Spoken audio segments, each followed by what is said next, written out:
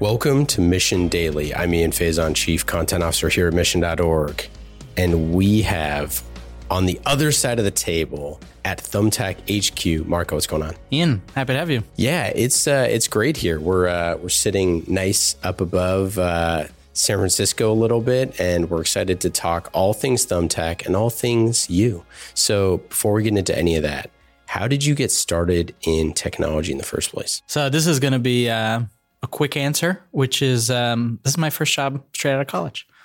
And admittedly, it's not what I thought I would do going into college. So we can talk about that story. But I went into college thinking I was going to be a research scientist. I went in part because of the sort of neuroscience program that Columbia had. Got excited about that, got into it, found myself a great internship for a summer, and then realized what it really meant to be a bench scientist and realized that that was not for me. And so that led to a pretty sort of like disorienting realization, which is this like dream and story I had for myself wasn't actually going to play out the way I thought it would. And at that point, I kind of just pursued random things. And, you know, I took a couple random computer science classes. I took a couple random, political theory classes. The thing, arguably the most random thing that I got into, though, at the time was Social Security reform. And so much so that I ended up writing op-eds for my student newspaper. And the only reason I'm bringing this up because it was actually by writing those op-eds that I met my co-founders. Because unbeknownst to me at the time, they were also passionate about pension reform. And so much so that they had left college, taking a semester off to start a student group that was involved in that sort of debate and conversation. And I ended up also taking a semester off and working with them. And us freshman year, junior year, first semester, junior year, and working in DC. And look, the truth is we had zero impact on the national debate. Like the world does not remember it because it had no impact.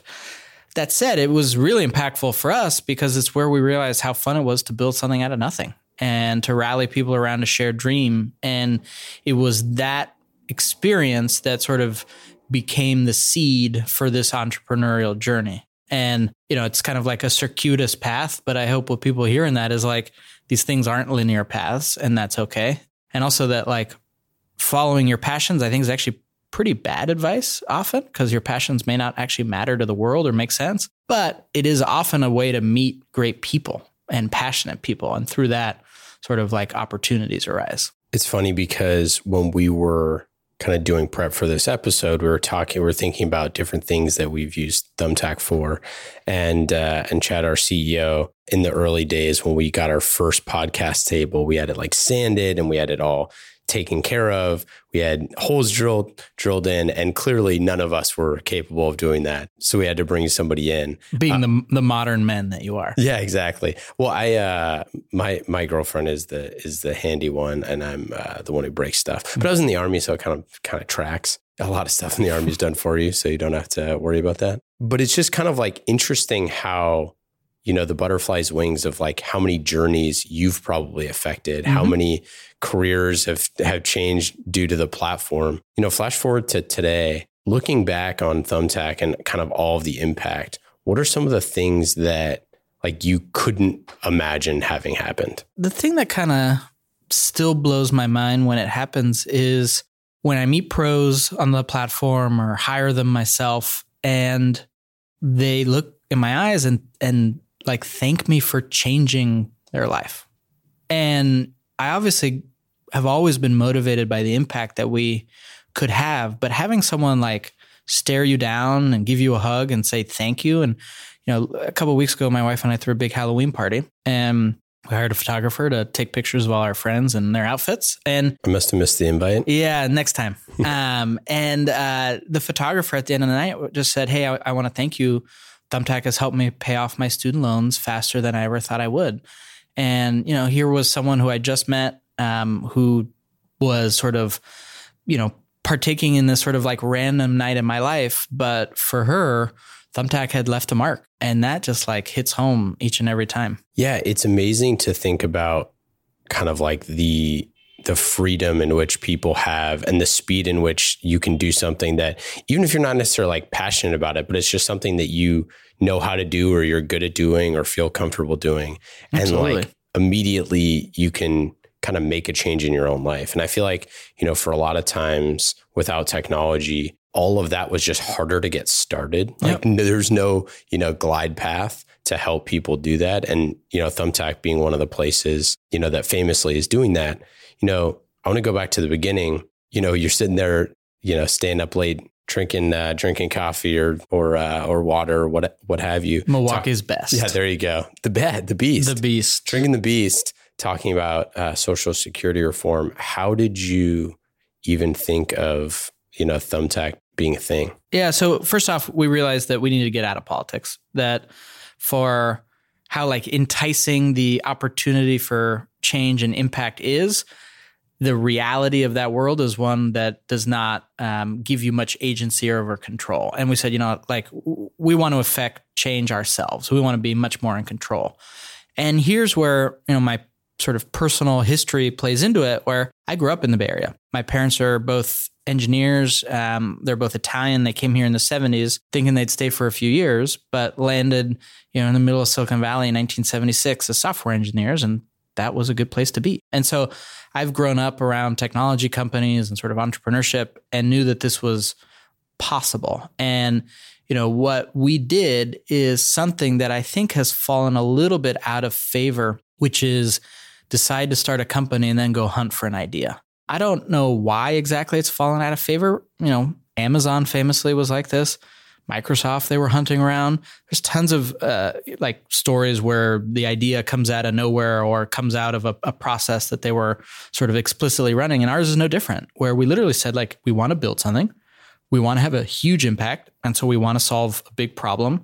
And the question we posed to ourselves was what's big, what's broken, and what's inevitably going to be fixed by technology? I would posit that it's a little deeper of a romance than that. That it's kind of like, you meet your co-founders or somebody meets their co-founders and they're like, hey, do you want to be forever friends? Let's make a company that solidifies the pact. And there's kind of nothing wrong with that, to your point, right? It's like you want to make a change, and this is the group of people that you want to do, and you can go in a lot of different ways. And I totally agree with you. I think you do see a lot of, we need to solve this burning problem that's in the world. But a lot of times, what a company is made up of, most people who did not realize that this problem existed in the first place, they just have a unique set of skills that they can deploy to the problem. What was your kind of piece on that? Yeah. So for us, the surprising thing is, here we're 22. We're obviously not homeowners. We're not married. We don't have kids. We don't have pets. We barely have rental apartments with furniture. And yet what we observed was that there was this giant sector, the local services sector, where it was still hard to spend money to get what you want. And it was really that fact that was the splinter in our brains that we kept coming back to, because, all of capitalism is about enabling your innate laziness to spend money to get what you want. And here was a category where that wasn't true. It was broken. You had to work hard to spend money. And it wasn't because there weren't pros there willing and interested in doing that job. It was because the world was failing at matching them up and bringing them together. And that felt like potential energy.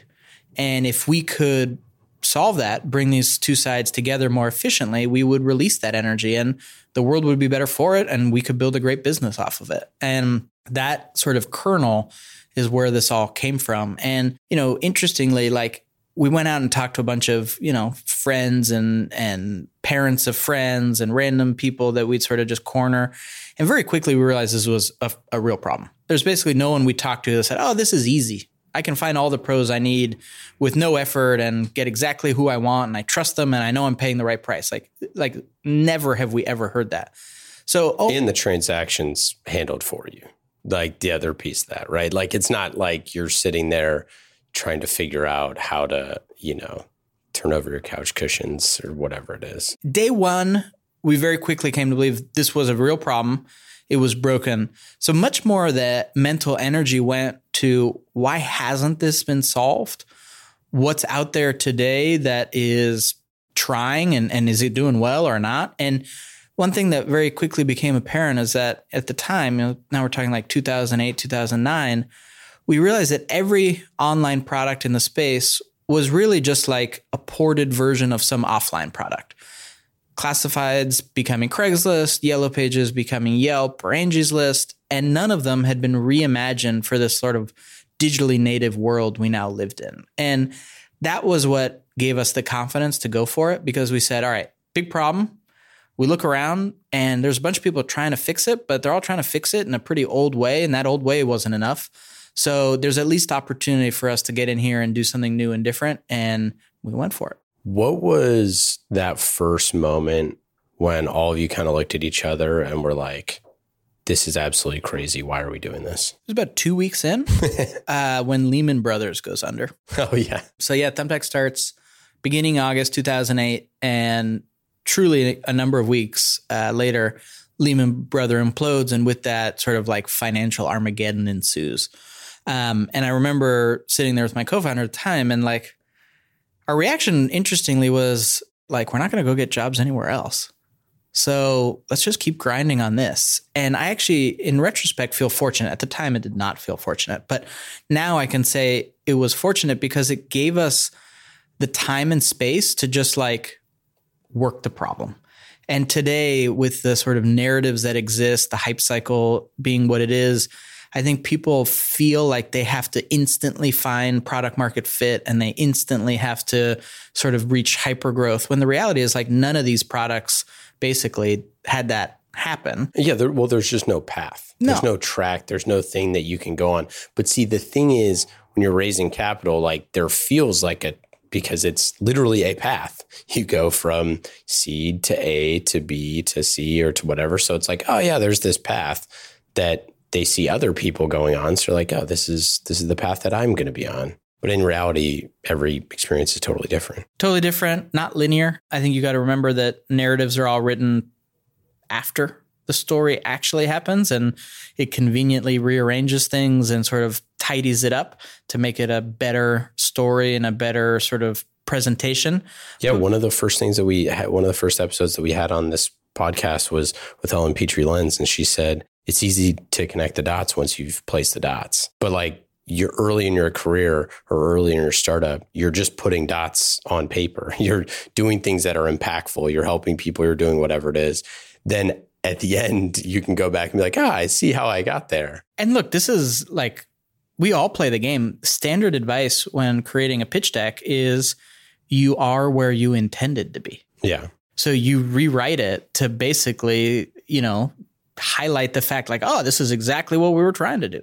When nobody achieves exactly plan, nobody achieves exactly what they want to do on the timeline and all that. But when trying to tell people why you're special and to convince them to give you more money or to join your company, you sort of rearrange things like that. And it's unhealthy and something I've tried to, obviously imperfectly combat, and just like lay out the facts that it's not smooth, and it's not linear, and it's not sort of up into the right in an unbroken sort of wave. But there are ups and there are downs, and every company has that. And it's much more about how you lead through it and how you manage through it that will determine your success.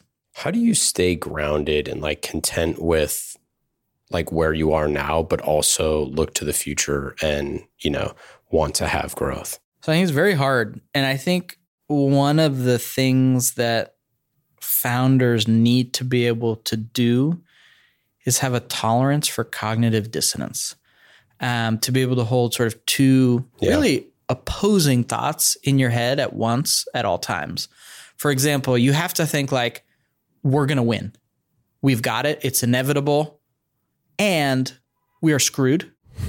If we don't fix almost everything, we have no shot. Because you need that like internal optimism to buoy yourself and the team and to sort of inspire. But you need to have that sort of like hard-nosed, critical truth to actually make progress and know what to go fix. So you need both. You need to be long-term oriented and short-term oriented. You need to be aggressive and prudent. Like both of those things basically have to be true all the time. And you need to have people on your team that represent, both the devil and the angel on your shoulder there to say like, hey, it's okay. Like we're good with where we're at. Like our growth is good with where it's at. Like we're doing great. Our employees are happy. They love being here. We have this awesome space in San Francisco or whatever it is. And then, whoever it is, the CFO or whatever is saying, yeah, we need to hit our numbers. And then the salesperson or marketing team that's going to go hit those. How do you look at like arranging teams in general and building a team of executives and leaders that can kind of fill in the gaps where you may not have those specialties? Yeah. So on the specialties front, that's easy and maybe easier for me because I don't have any specialties. And so I'm always been hunting for people who are, talented in domains that are necessary for us to be excellent at. Engineering, product design, marketing, finance, go to market. Like we need all of it. Startups today, particularly startups like Thumbtack that sort of like span the digital and the offline, really need to be full stack organizations that are highly capable across all functions. And so I think one of the biggest reasons we have had the success we've had is we've brought in a lot of incredibly talented people. The other part of your question, which is more about the spiritual balance. And here I think the only way to do it is to create an environment of really high trust and respect, where there's sort of alignment on values, alignment on a shared vision of success, and then nobody holds back. And everybody trusts each other when they sort of give feedback or sort of call something out or say, hey, you know what, I disagree. I think you're wrong. And here's why. That it's not a personal thing, that they have the same goals in mind and the same values at heart, but they see it differently and they think about it differently, and that's healthy and that makes us better. So it's like deep alignment on very few things and then the trust in each other to be able to debate the rest. What does a Marco meeting look like? If you're the one leading the meeting, how do you arrange it? It really depends on what type of meeting it is. So, a staff meeting or a recurring meeting should be incredibly agenda driven. It has to have clear objectives for what's being discussed and why and what we're trying to accomplish, who the owner or presenter is. The docs got to be sent out ahead of time. And especially when you get, 8, 10, 12 people together, that's an expensive meeting. And so you got to be purposeful about it. But then there's also meetings where the point is to debate and to sort of workshop something and sharpen an idea and to sort of wrestle with a concept. And there it can be more meandering, where you guys, ideally have done the pre-read where you sort of have the shared context for what the question is. And then it's trying to elicit the broadest range of reactions and thoughts possible and sort of like pull the thread to their, like, most disagreements between smart people is not that somebody made a sloppy mistake and somebody else catches it, is that they have misaligned priors, that they have a misaligned assumption, that they have a misaligned goal or expectation. And it's about uncovering those and then wrestling with, well, what is the goal? Or what is success? Or what are we solving for? Or what is the important thing here? And once you get alignment on that, then you can typically move the ball forward very quickly. Yeah, it's the Albert Einstein, take the first 58 minutes to diagram the problem and take 2 minutes to solve it, right? Totally. Once everyone's aligned on like what exactly we're solving and what are the assumptions going in, then it's typically pretty straightforward what to do next. But that first part's real hard. Do you think that some of the success that you've had at Thumbtack is kind of around the velocity in which that the company has moved? Like, there's kind of the adage, especially here in Silicon Valley, and, we have listeners in 130 countries, but here in Silicon Valley, there's kind of like this notion that when something is hot, when a company is hot, when it has a trajectory, when it has velocity, it's like hop on board the train sort of thing, the truth train. Do you kind of feel like that has been part of it? Like people want to be around a company that is, has this type of trajectory? So I have sort of two reactions. One is absolutely. I mean, momentum begets more momentum, and those types of things compound, and it's incredible when it happens. And actually, I think founders should think of their jobs early on, and honestly for a long time, as to create gravity. And you're trying to attract ideas and people and money to this sort of like one spot such that it moves faster and faster and faster. So I really believe in this notion of like, building momentum, and that sort of begets more momentum. The flip side of that though is I think there's also in Silicon Valley a little bit of a myth of sort of like marginal productivity. It's like, how fast do you send your email? It's like, well, you know what? Doesn't matter. What matters is, are you solving a problem that customers care about? And are you solving it in a scalable and capital efficient way? And those questions and the sort of important things often gets lost in the sort of onslaught of the urgent. And I think too many people measure sort of speed as how fast you deal with the urgent, and not enough about how much progress you're making on the fundamental or the important. And so I'd like to believe that I have done more of that or taken more of that to heart, in part because I hate being beholden to my email and the fact that like you can add a to-do list like remotely to my life. It seems like ass backwards. It's like, I'm going to put the to-dos in my book and we will get to the rest when there's time. But yeah, it's a kind of multiple thoughts on that one. Well, I mean, I'd imagine that's changed a ton over time, right? I'd imagine early days, like, speed is the currency in which startups, defeat kind of the incumbent thing. And you didn't really have like incumbents. You had kind of a disparate network of people who are just doing things in an inefficient way. So it's not like, I think people kind of think of like disruption as very many things. And when you're like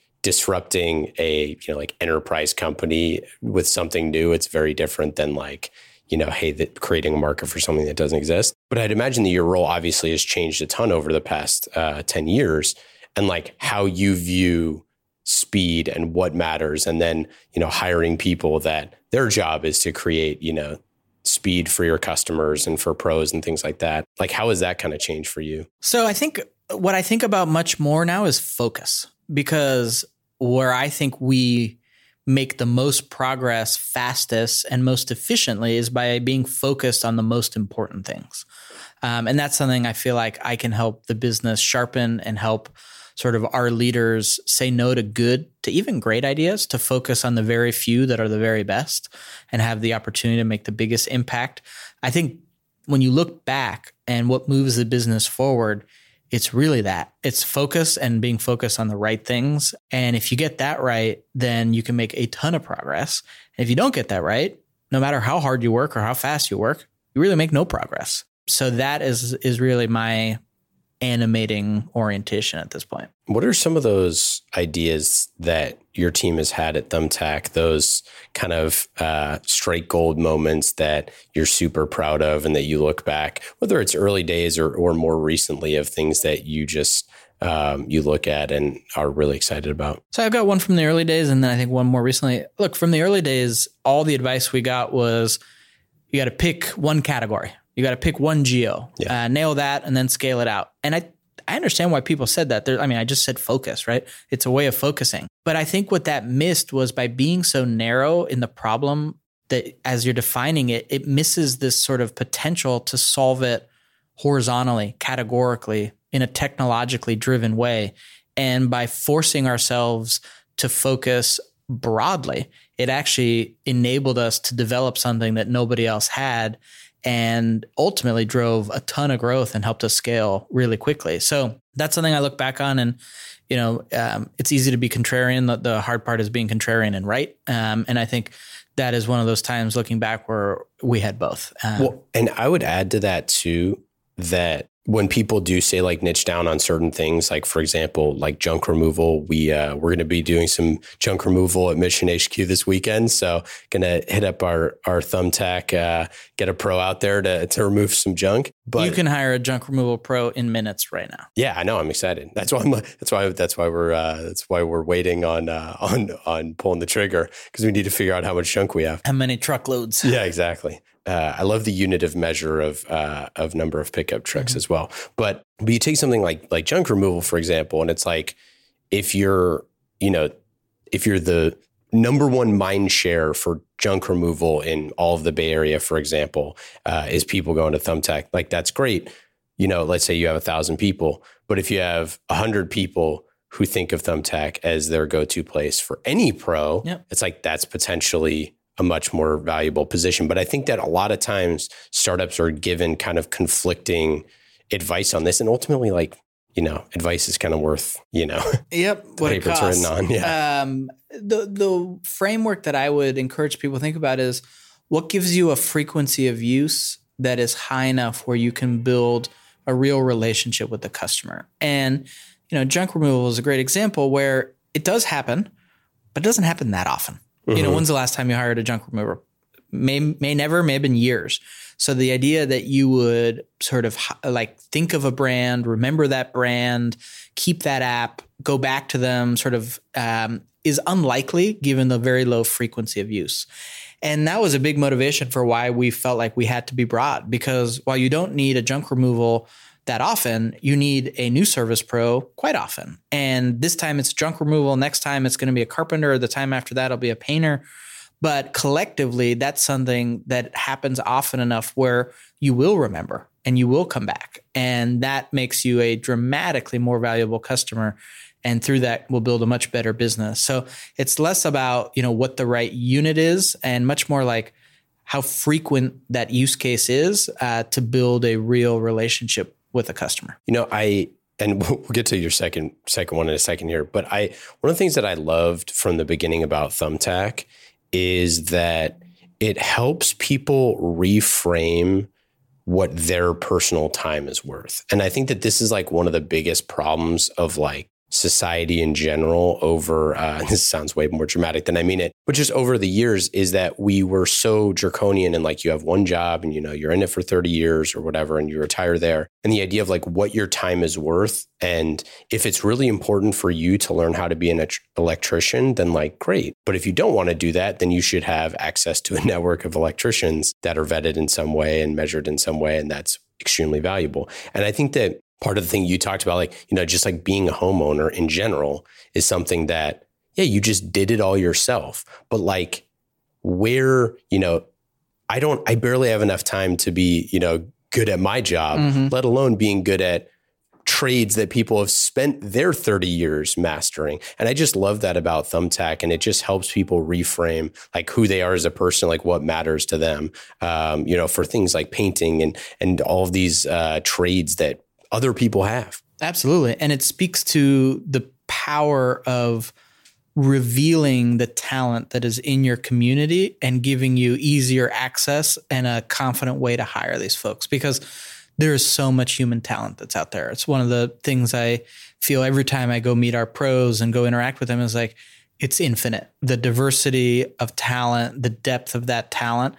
The hard part is finding it, knowing it's out there, finding out when it's available, how much it's going to cost. And the more that we do that, we enrich in your life as a consumer because we bring more of these great pros to you. But on the flip side is we get these pros to be able to turn that time and talent into money. And too often they are held back because of some really orthogonal skill, like being an online marketer, being a small business administrator, worrying about the legal aspects of bringing on your first employee. These are things that hold people back from utilizing their talents. And I think that's going to be really key to this future of work because, automation is real. It's going to keep happening. Offshoring and outsourcing is real. That's going to keep happening. And what that's going to leave is sort of non-routine, non-tradable work, which is local services. And, we're proud of the fact that the pros on Thumbtack earn a sort of strong wage that entitles them to a middle-class lifestyle. And we hope that more and more people can see that opportunity for themselves as we lower the barrier to starting your own business, to growing your own business, because there's so much talent that's out there.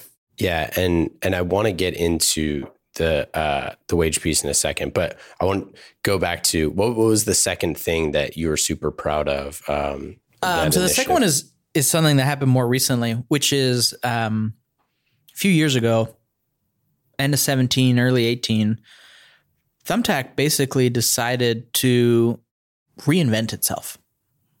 The dream stayed the same, the vision stayed the same, the mission stayed the same, but the strategy for how we were going to deliver on that completely rebooted because we realized that this request for quote experience that we had was too burdensome for our pros to be able to utilize as much as we needed them to, given the demand that we had.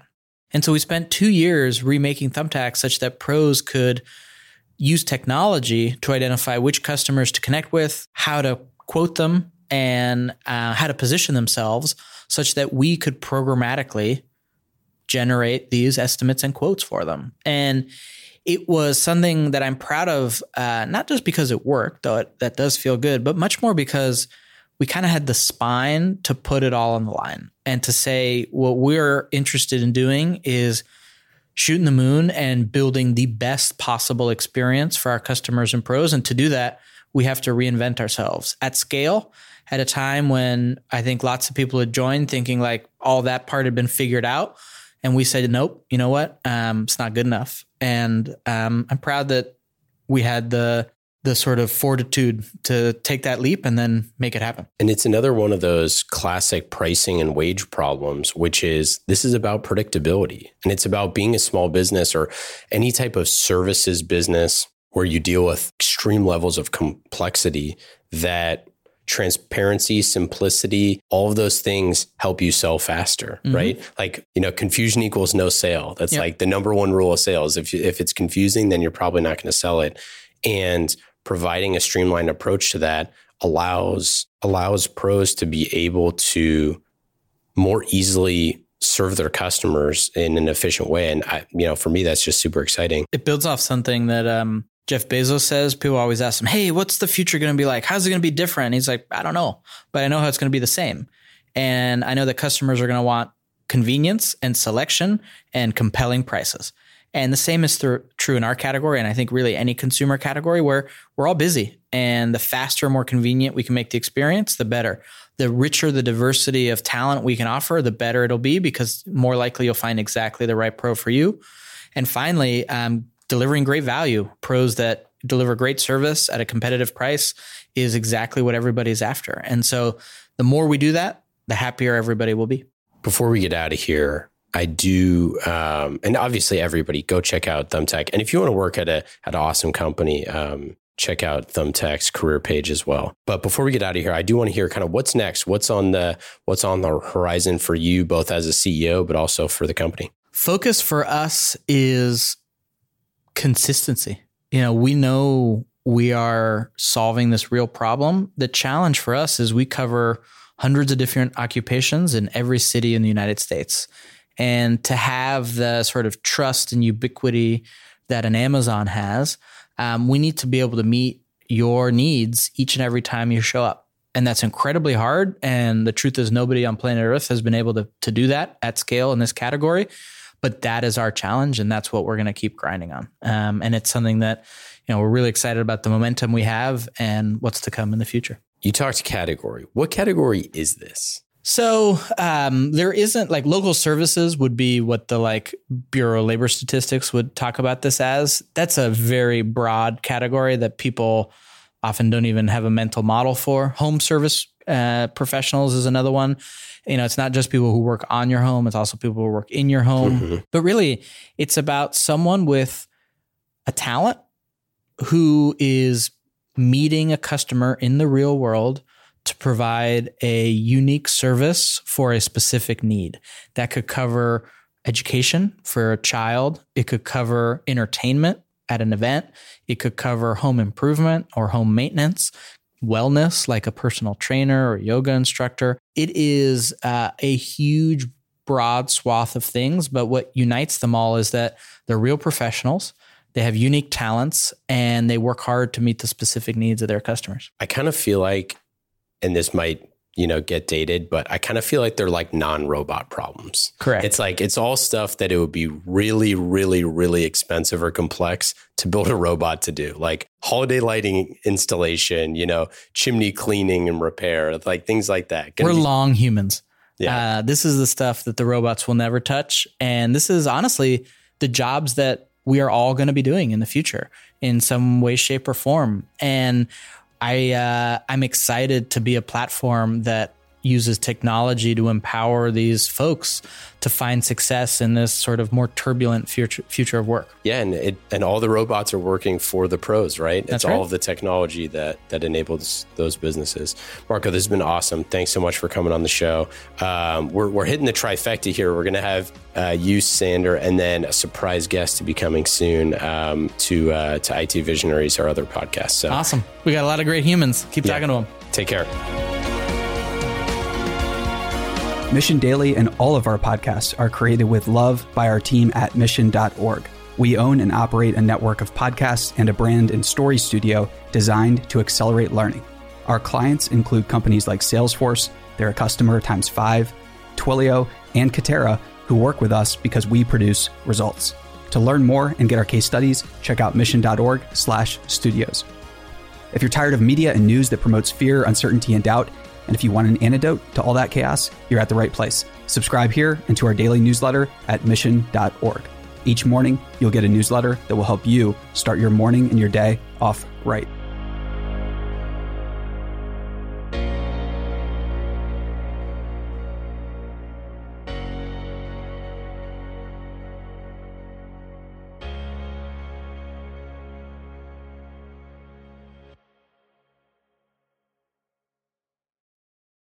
Hey listeners, thanks for tuning into this episode. I hope you enjoyed it as much as I did. If you haven't already, please subscribe, rate, and review this podcast. It helps spread the word, and I would greatly appreciate it. See you next time.